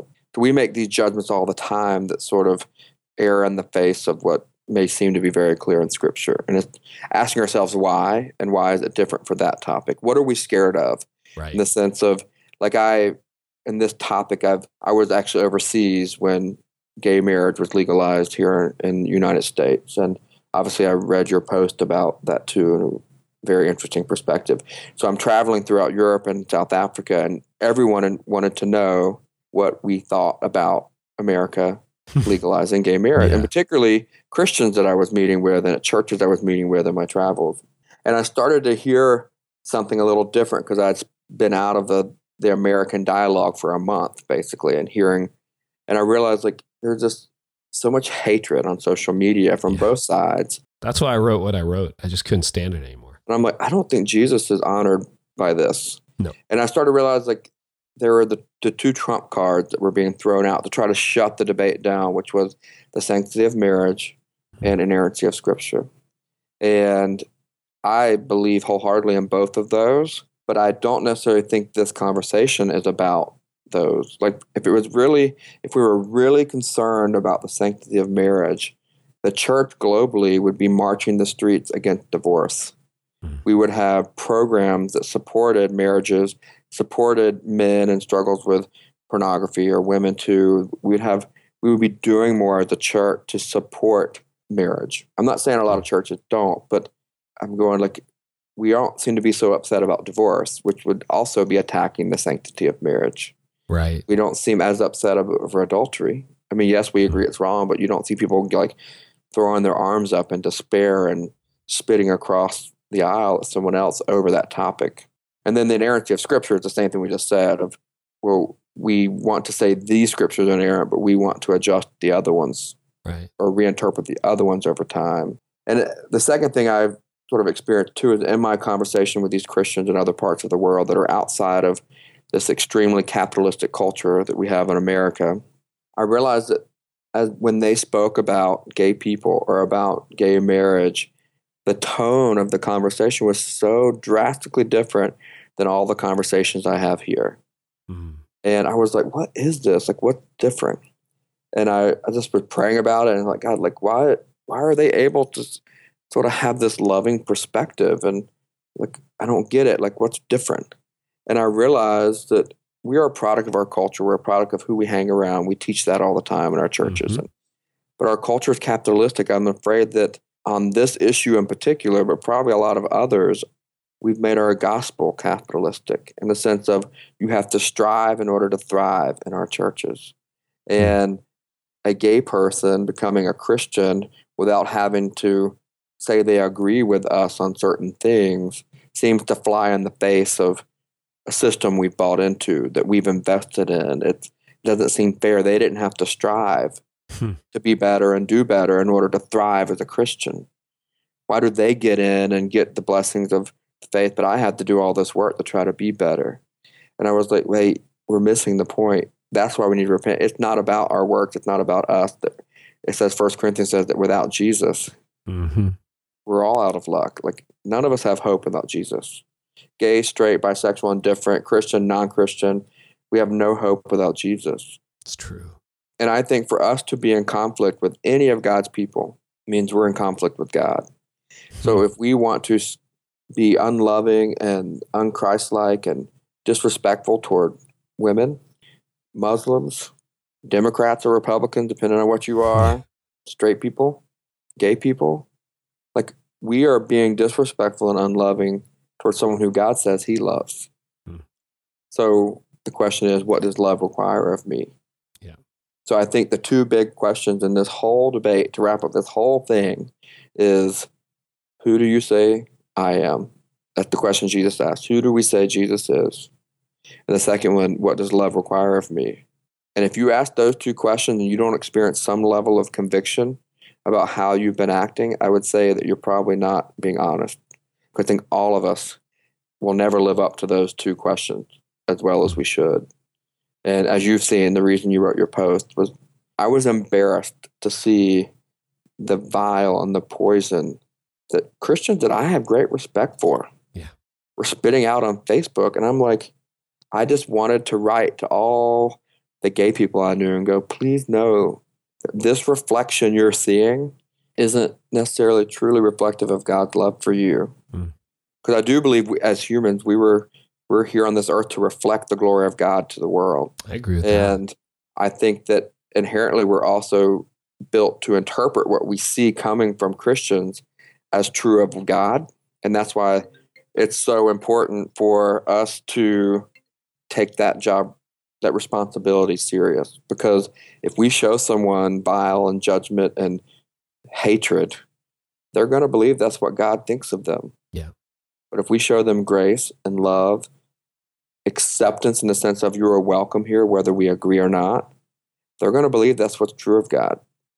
So it's back to the question of, am I going to tip them away or toward God and toward Jesus? And I think that's where we get lost in this. We want to debate the theology and make sure that we know we're right and they're wrong, that we miss the whole point.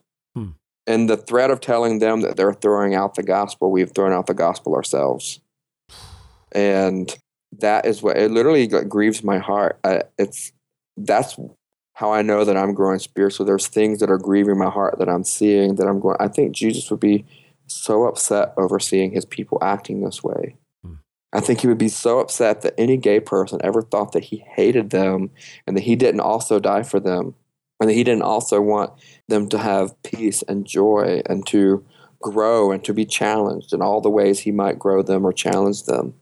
Sorry, I'll start preaching if you're not careful here. So this is the conversation we need to have, Aaron. Yeah, and the other perspective we've talked about too, I think in our last conversation, which was the idea of the same thing I just talked about, capitalistic culture. If you're in it, our church has become capitalistic. In America, for instance, we are in an extremely sexual culture. Yes. And unfortunately, I think that as a church, we're in it, and the church have sort of absorbed it. We are more sexual than we've ever been. Like Christians are having more sex outside of the bounds of marriage than ever before. Yep. And we have over-sexualized so much, and I think including the gospel and the redemptive process. Well, and part of that goes to, how much of your identity is rooted in your sexuality, that you are straight or gay or lesbian. Right. Or transgendered. Yes, I want to touch on that in a second, but first, just to finish another thought is that we have over-sexualized salvation in the sense of that if you become a Christian, the first thing God will fix is your sexual sin. But a lot of my friends are pastors and well-known pastors leading great big churches, and I know from our personal time together and accountability, they still have sexual sin in their lives. But we don't question whether their redemptive cycle ever started. But if it's a homosexual sin still present, we question whether they ever entered the redemptive cycle. Were they ever even really a Christian? Right. And I have found that I don't think the redemptive cycle is going to happen the same way with every person. And I don't think we as humans get to set the order of it because that's God's job. It's not the role we were called into. Now, jumping back to identity, because I think that's a big point that we had talked about prior to, and even some of our notes, is that is it wrong to identify as a gay person if you're a Christian? You'll hear that people say that your identity should be in Christ alone. Yeah. However, so many Christians don't say that to each other when they hear someone identifying themselves as Georgia Bulldog or a Knicks fan or a father or an attorney or an accountant or a fisherman or a Democrat or a Republican or a libertarian.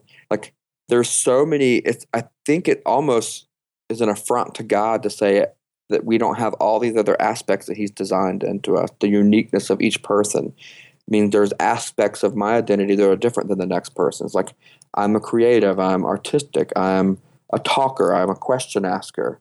Gay is on that list. But it's way down the list for me. So like if someone asks me if I'm gay or same-sex attracted, I will answer yes to either one of those. Right. It's really semantics. Same-sex attraction, same thing as gay.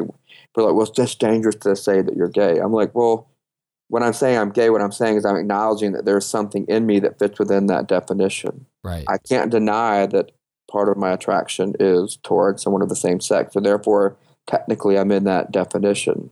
However, I don't wear the banner and introduce myself as, hello, I'm Aaron Harris, a gay man. Right. But at the same time, I can't reject that it's part of me. Right. And I think part of the peace that I feel about where I'm at right now isn't that I have peace about it being okay with being gay, because that's not what it is. I think I have peace because the fact I've chosen to no longer hate something that God has specifically used to draw me into deeper relationship with Him. Like my sexual struggles has been something that, whether people like it or not, God has used it to draw me to Him. He has convicted me through it. He has drawn me into deeper relationship because I've been forced to have vulnerability in support groups with a counselor and then with my friends. Yeah. He has drawn me into dependence on Him because I realize that without Jesus, I make a mess of things. I have sex with strangers. I snort stuff up my nose. I eat way too much fried chicken. I gossip. I'm prideful. I'm materialistic without Jesus. With Jesus, those things have all drawn me to a realization that I need Him. And so the peace I have is that this is something that God is using in my life. I'm not going to say that He intended it in my life or designed it into my life, because I don't have the mind of God to know whether He did that or not. If He made me this way or not. I think we're selling ourselves short by saying God made me this way. No, I think God uses all things in our lives for His good and for our, It's almost a direct quote, isn't it? From Romans 8. It really is. Aaron, man, this has been so helpful. And I really hope for listeners who maybe haven't had a conversation like this has been encouraging. Like, to me, not going to change the world overnight. But if this is just a small chip in a very big iceberg and a little bit of a thaw, it's amazing. Well, that was sort of my hope in wanting to have this conversation with you. Obviously, was not to solve it. I don't think it's solvable because I don't think we have the mind of God in order to see the vastness of His truth. And I think Scripture is a reflection of His truth in the sense of it's a glimpse we get of Him. It doesn't fully encompass Him because He cannot be described fully in words, and He can't be fully described in a picture or an image. We're all just getting glimpses of Him. And I wanted people to know that, hey, this conversation is more than what you might initially think it's about. Like, I don't think the conversation is really even about homosexuality. I think the conversation is really about who is Jesus, and therefore, what does that require of me as a Christ follower? We don't want to talk about that side of the conversation because that requires personal challenge, personal growth, personal movement. It's easier to say they need to grow, they need to be challenged, they need to move. But if you look throughout Scripture, Jesus always turned it back on the individual and said, well, what about you? Yeah. What will you do? I require this of you. And to realize this whole debate, I think in a way is a form of idolatry to say, hey, we're right, they're not. We don't have to change. We're certain, we're secure, we're in control. And I think God and Jesus sort of speak against that if you look in Scriptures of that sense of authority over knowledge that no other person could be different than what we say. And so I just hope, and that's my goal, it's not to change people's opinion. It's for them to realize that, wait, there's more at stake than you might initially think. There is relational damage that can be done. There's a relational healing that can happen. There is salvation's on the line. Some people may or may not respond to Jesus based on their interaction with you. And you can win an argument or you can win a life. It's really that simple. It's which one. So well said. I would rather disagree with someone on all kinds of issues, but come into agreement on who Jesus is with them and be able to walk them through that process of salvation and growing in their faith, whether we ever agree on everything else. You can win an argument or you can win a life. That is so well said. And here's where I'd like to close this. I'd like to ask you two questions. Okay. One, just to refocus the issue, because I know what I love about this conversation is it's nuanced, it's moderate but powerful. It's not just a soundbite that you can fling at somebody on a social media status update, which is great. But So often we do that. So just help me understand. And you've shared an awful lot so far, but when you look back over your now almost 37 years, what were some of the most hurtful or harmful things that happened to you in this journey? Just what were some moments that you're like, oh, and I know God uses it all. It's Romans 8, but just so that we can be self-reflective in the church and go, I should never do that. I would say some of the most hurtful things have been the use of people's words. I think God has a lot to say about how we use our tongues and the way we use our words. But just for example, I've had people say that or ask me if they think it's possible that my mother is afflicted with MS and in a wheelchair because of my homosexuality. Seriously. I've had a pastor, a well-known leader, and I won't say who it was, but a friend of mine that said that he thinks it would be better if I committed suicide than to shift on this issue in any way. Oh. And I think he was shocked when he heard himself say it too. I don't think he realized he had that inside of him. And it hurt. I know I have to show him grace and love because I want the same. But I just can't get my head around that God would rather someone be dead than be slightly off in what they believe or completely off in what they believe, long as they are willing to believe in him. And it's so those kinds of statements, these big sweeping statements of you could never inherit the kingdom of God, that is not in line with the gospel, which says, for God, I came to die for all people, for whosoever believeth, So it's to really realize, think before you speak, love before you think, and just pause. And it's okay just to listen instead of have to speak back. It's like you are not going against Christ by choosing just to listen to a person. Wow. You can just listen. That is always an act of love that will honor Christ if you listen. Wow. Sometimes you may need to speak. Yep. You may need to question, but choosing to listen is not a wrong decision. So that was something the most painful. I'm assuming the next question is probably going to be, what are some of the most helpful things? That's exactly where I want to finish, because you are a person of hope. From what I know of you, Aaron, I'm a guy who has great hopes for the Church of Jesus Christ and for his message of redemption and love and salvation to the world. So I know obviously you're here because it wasn't all horrible. And there have been some great moments of grace. So in terms of 2 or 3 things that might stand out as like, I am so thankful to God for this, what was that?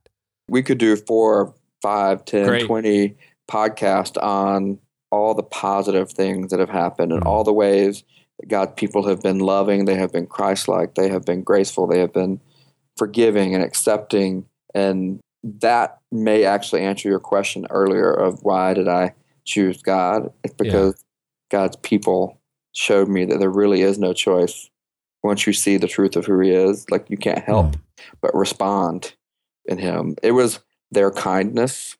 I've had people in the depths of my grossest, dirtiest days just love on me and hug me. And I had friends that said, I don't care where you've been, what time of night it is. You can come straight from, there's one situation I had basically just had sex with a stranger. I did not know their name.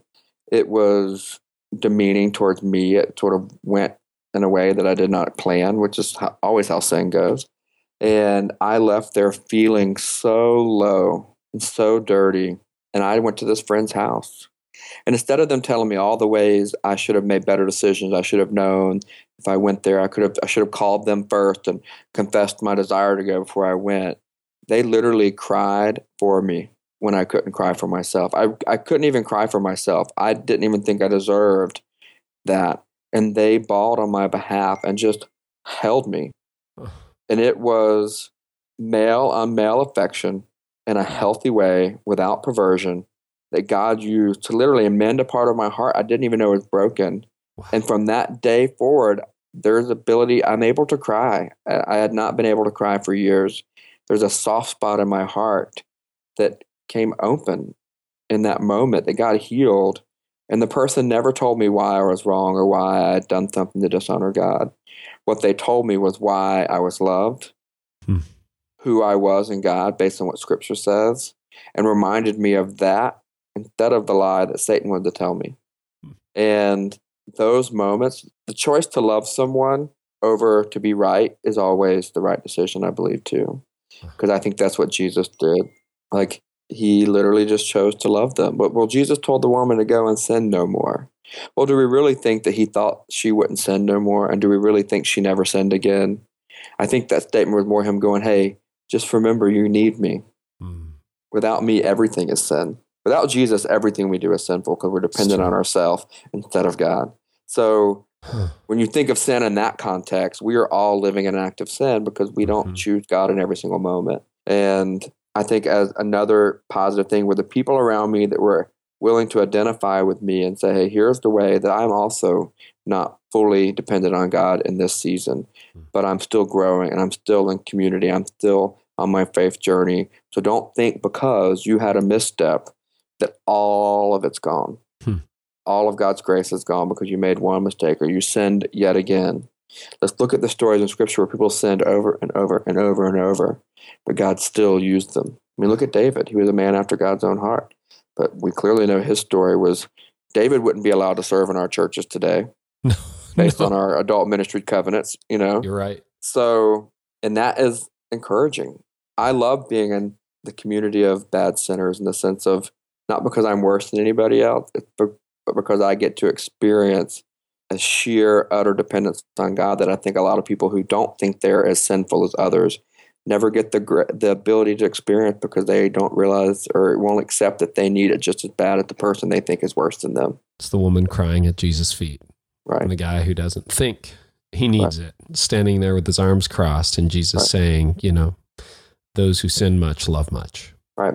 And I will say, to anybody listening, I don't know if we're allowed to bet because I don't know what Scripture says on that. I would feel safe in guaranteeing you that if you choose to enter into a healthy, loving dialogue with someone in the LGBT community, and you choose to go into it with the motivation of I'm going to choose to love instead of to convict or to judge, that in a year from now, if you continue that relationship for a month, you will come back in a month and say, I'm so glad I did that. I see a new reflection of who God is. I see a new reflection of how I need God. And I see a new reflection of how God can meet anyone and anything at any time. And therefore, your own faith will open up, not to mention that you get the blessing of see someone else's faith open up too.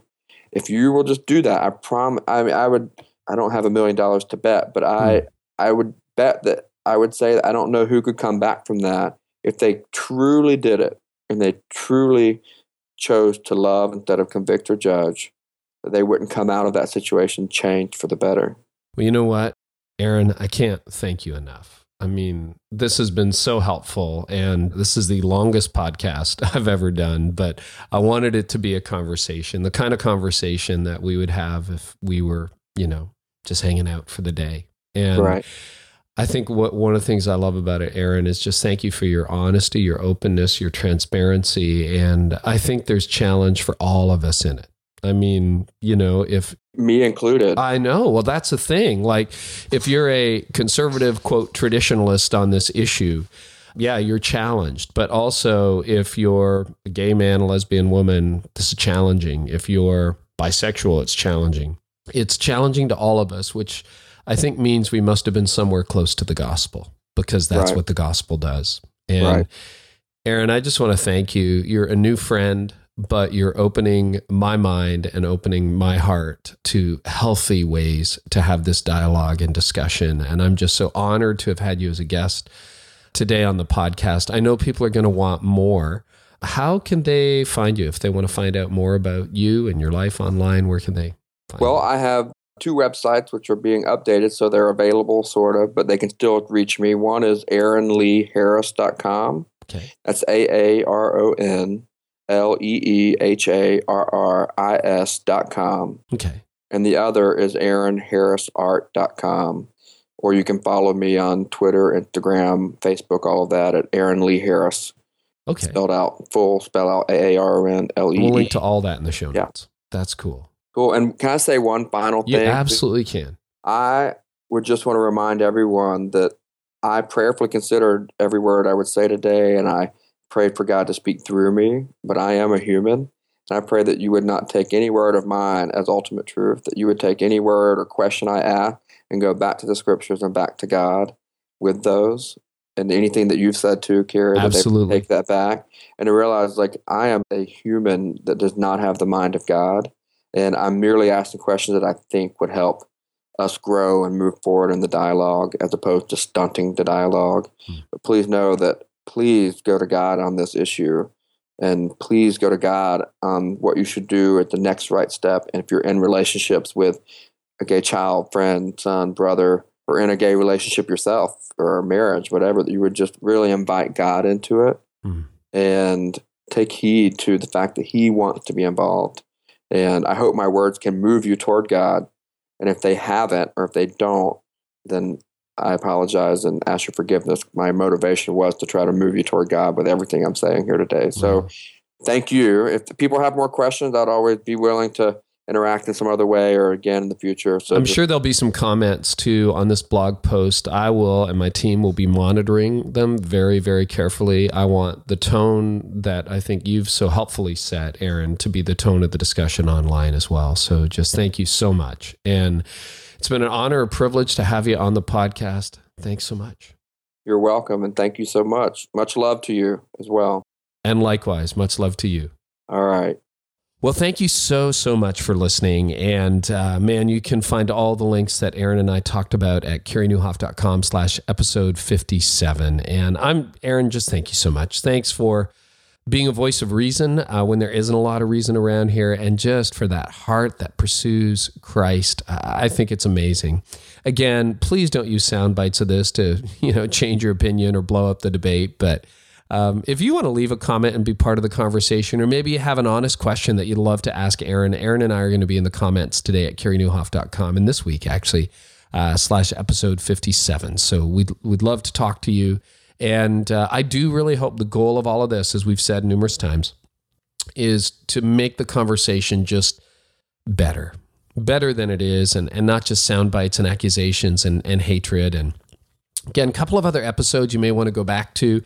Episode 49 with Scott Sauls about how to disagree without being disagreeable. And then episode 33 with Caleb Kaltenbach about growing up with gay parents. And, he's somebody who holds to a traditional view of marriage, and both of his parents have been in gay relationships. And Caleb talks so honestly about it. And actually, his book, Messy Grace, is out this month. So you can go to messygrace.com as well. We'll link to that in the show notes. And man, this is a big discussion. And what's so awesome, I think, is that if we can make a little bit of progress in how we have the conversation, people will come to know Jesus. That's the hope. Thank you so much for being part of the dialogue this week. I so appreciate it. Hey, just a couple quick things before we go. Next week, I am going to interview Beth Marshall all about how to scale pastoral care at your church. It's going to be fascinating. She did it at New Spring Church for a long time. So that's with episode 58. If you subscribe, you get it for free in your inbox all the time. Also working on a new Ask Carrie episode. We tried those last month. So if you've got a question, you can just go to my blog, carrienewhoff.com, and click Got a Question and leave me a voicemail, and I'll answer it with a new Ask Carrie this month. And then thank you to everybody who made the book launch so amazing. Thank you. You can get more information at lastingimpactbook.com, or just go straight to Amazon and you can buy it on Kindle or paperback there, all designed to help your church have the conversations you need to move your mission forward. I will also be on the Orange Tour. So if you are in Indianapolis this week, drop by. I'll be there on Friday, and I'll also be in some other cities. You can go to orangetour.org. I would love to continue the dialogue face-to-face. Hey, in the meantime, thanks so much. We'll see you next week, and I hope this helped you lead like never before. You've been listening to the Carrie Nieuwhof Leadership Podcast. Join us next time for more insights on leadership, change, and personal growth to help you lead like never before.